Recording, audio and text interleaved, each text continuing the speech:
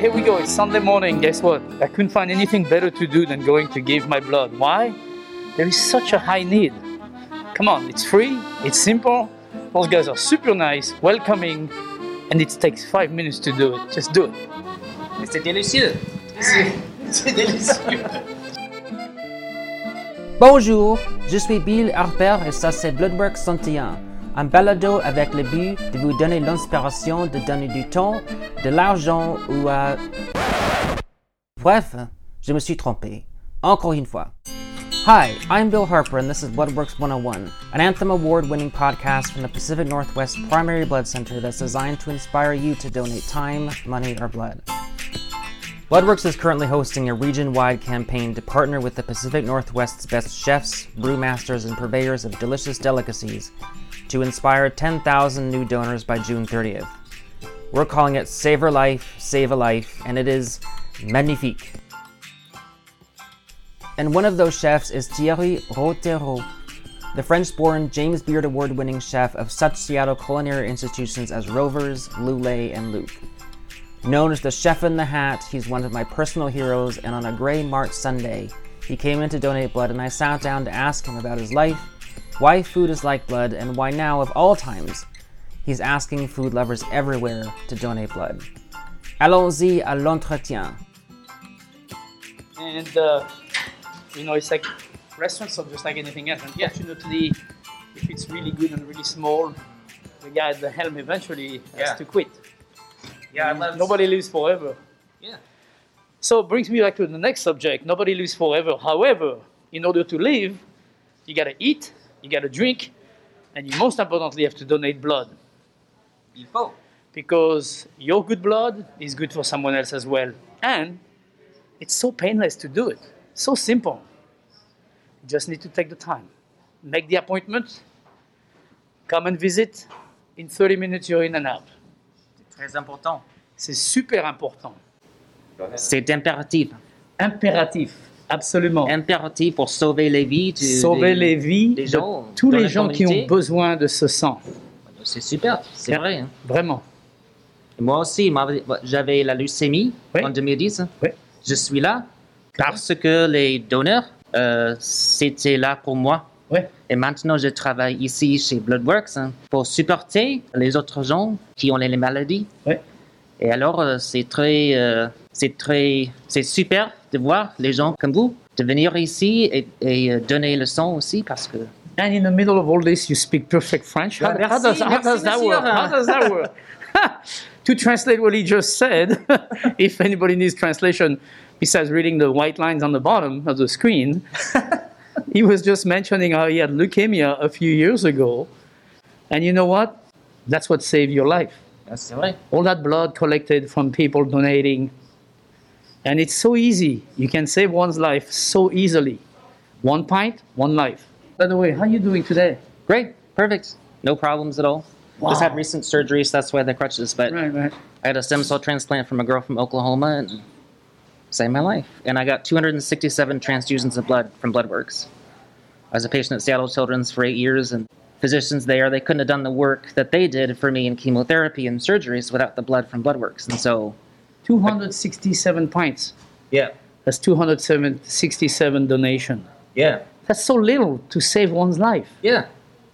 But it's a miracle, and I mean, you look like nothing has ever happened. Yeah, it's so great to come back, back here and see people and... No, of course. Yeah. It's like a family. Yeah. It's good just to know that, like when I was in those hospital beds at Children's, it's like there are people out there coming in, taking their Sunday mornings, Sunday afternoons, and taking time to save my life without even knowing my name or anything about me. So when was the last time you donated blood? I donated blood when I was 17 years old in France. Uh-huh. So that was a long time ago. Let me see, 17. I'm 62, so you do the math. So we came to you, with the Save Our Life, Save a Life campaign. And so what's really driving you to want to be involved in this program, be involved with us? Why now? Well, as mentioned before, when we had the lunch, John, the restaurant industry is one of those industries, for some reason, you hear, I need, and somehow they show up. Mm-hmm. Yeah. I mean, at the worst of day, broken down, you still show up. Yep. Why? Just because it doesn't, I think one of the main reasons is it doesn't involve cash. It only involves time. And it involves spirit. And it involves belief in the community. It involves, believing in the support of each other. Yeah. Today I'm healthy and I'm joyful. You might be broken and hurting. And that's just the way life goes. Not everybody is all at once up, and not everybody is down at one time. So when you're up, you have to think of the people who are down. Because tomorrow it could be you. Yeah. You don't donate anything in life. That's what donating means. It means you're not thinking, I'm going to need it. You're thinking they need it. Right? That's what the word donate means. Donate doesn't mean you're thinking, what am I going to get back for it? That's business. That has nothing to do with donation. Donation is when your heart says, that's the right thing to do for the people that needs it. So you donate without thinking because you can. That's all there is to it. Not, I have money so I can buy anything I want, because you can. That's a different story. This one is donation. It's from the heart, goes straight to the heart. Yeah, donating blood is literally a gift from the heart. Yeah. Donner le sang. From the heart to the heart. Yeah. From one heart to another. It's like a little love story. It is a love story. It totally is. Love of life, for sure. Absolutely, yeah. So, how did Chef Rotero from a small town in France who came to America on a newspaper ad with $14 in his pocket end up in Seattle? Started with $14 in my pocket and never looked back. I was in Los Angeles for 5 years and then came to Seattle to see that same buddy had moved back up to Seattle with his wife, Caroline. And so went to visit Cyril and Caroline in Seattle and went to this place called Rovers. I just got a little review in the LA Times. Yeah. And little house converted into a restaurant, very small, 24 seats. Went into there, so bought the restaurant with a partner. And 2 years later, I bought my partner and never looked back. Yeah. Been flying solo ever since, and it's been an incredible career. In the last 2 years, no, not 2 years, in the last 6 months, and I have no restaurant left. I've been working, and obviously paperwork needs to be wrapped up and all that. But in general, I don't have to go to a restaurant every day. And I start looking back a little bit, which I've never done in my entire life. It's a bit weird and scary to see how much one can do in a lifetime. Yeah. That's a lot of blood, as they say. It's like a lot of sweat, lots of tears, and lots of blood is given into that life. Yeah. I feel like I've already worked 2 lifetimes since 14 years old. Yeah. The average day is such a long day. It's like I'm 62, so I'm 61. I work from 14 to 61. I'm like, that's in terms of hours, that's definitely 2 lifetimes of work. Yeah. Well, that summer that I was working in that French restaurant, it was 18-hour days, 6 days a week. It's not a joke. I was 14 years old. I was skinny like a green bean, like a small kid. I wasn't tall. I was short on top of it, so that doesn't help. But I would work 7:30 in the morning. You would come downstairs. You have your coffee, your cigarette, non-filter. First thing in the morning. Talking about the worst health ever. Most importantly, the heart was definitely taking a beating because you were pumping really hard all day long. Yeah. But anyway, you start at 7:30 in the morning. The chef would come at 7:45. We had an 1897 coal stove, all beautiful porcelain and metal, and of course iron. But every morning we'd have to fill up 3 times a day. We had to fill up from the pile of coal, and then fill up the stove.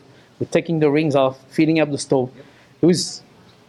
Looking back, I'm like, that's pretty cool. Looking in, absolutely horrible. Yeah. And the chef would walk in, he was this, like, oh, you wouldn't believe this. This person was a monster. Yeah. But he would walk in and be like, were you guys not awake this morning? Like, anyway. Shaking all day long, smoking bad cigarette, and eating chicken wing for dinner. It's like, or whatever. It's like, it was just horrid. Chef certainly has come a long way from those days, with 3 beautiful restaurants in Seattle winning the highest accolades in the culinary world. After the pandemic shut down his last 2, what's next for Seattle's Chef in the Hat? I think I'm in a stage in my life where consulting, doing jobs like that perfectly. I'll use my experience to help, or to input into other businesses. But physically being on the line, no way. I can't do it no more. And this is not a weak person talking. This is a smart person talking. I've already spent 60 years, most of my 60 years working. Is this a goal of me to die in the kitchen? Never. I am not that guy. I want to see the world. I want to see more of the diversification we have offering on this planet. I'm not the kind of person that just want one thing. I'm not monochromatic, I hope. I mean, I love what I do. Don't get me wrong. It's been my life. It's been so fun. Having the chance in a lifetime to have a restaurant like Rover's where you can just play every single day at your craft is one of the biggest wish anyone should have. Well, I never knew this was going to be like that, but I'm glad I walked that line. And you've contributed to the entire food culture in the city, and I think the country too. And I'm glad I was part of that movement, or part of, helping, or part. I don't even know if it was any help. I think it was restaurants are like blood. You need them. You need that blood to be part of your community. It's part of us. What would life be without a restaurant or a bar? It'd be pretty sad. I mean, it would be very sad. We saw that during COVID, where you couldn't get out of your house, or you couldn't go into the public places. How much was that missed? Tremendously. It changed our entire life. That was a very sad. I don't think people do well without the social part of life, and which brings back the whole thing to what we started with. We live in a community. We are sensing each other. You definitely need to have and donate blood, because without blood there is no life. So that great campaign that's happening right now, Save Your Life, Save a Life, is such a great momentum, because all those restaurants, everyone needs to eat. And the saying is, if you go out and you're going to go into a restaurant and you're going to give life to that restaurant, the same thing is true for blood. You go to the blood works and you just donate your blood and you save a life. And it's such a simple thing to do. Make an appointment, show up, give your blood, save a life. I mean, in 4 steps, you just save someone's life. It's very simple. Many thanks to Chef Rotero and all the other participants in our Save Your Life, Save a Life blood donation campaign.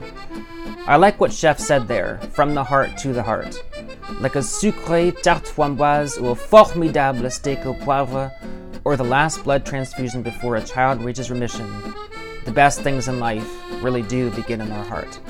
Merci beaucoup for listening, and please remember to subscribe. I'm Bill Harper with Bloodworks 101, asking you to please go to bloodworksnw.org and make an appointment to donate blood. Make that donation by June 30th, and you can enter to win a one-of-a-kind culinary experience. Merci bien tout le monde, et à bientôt!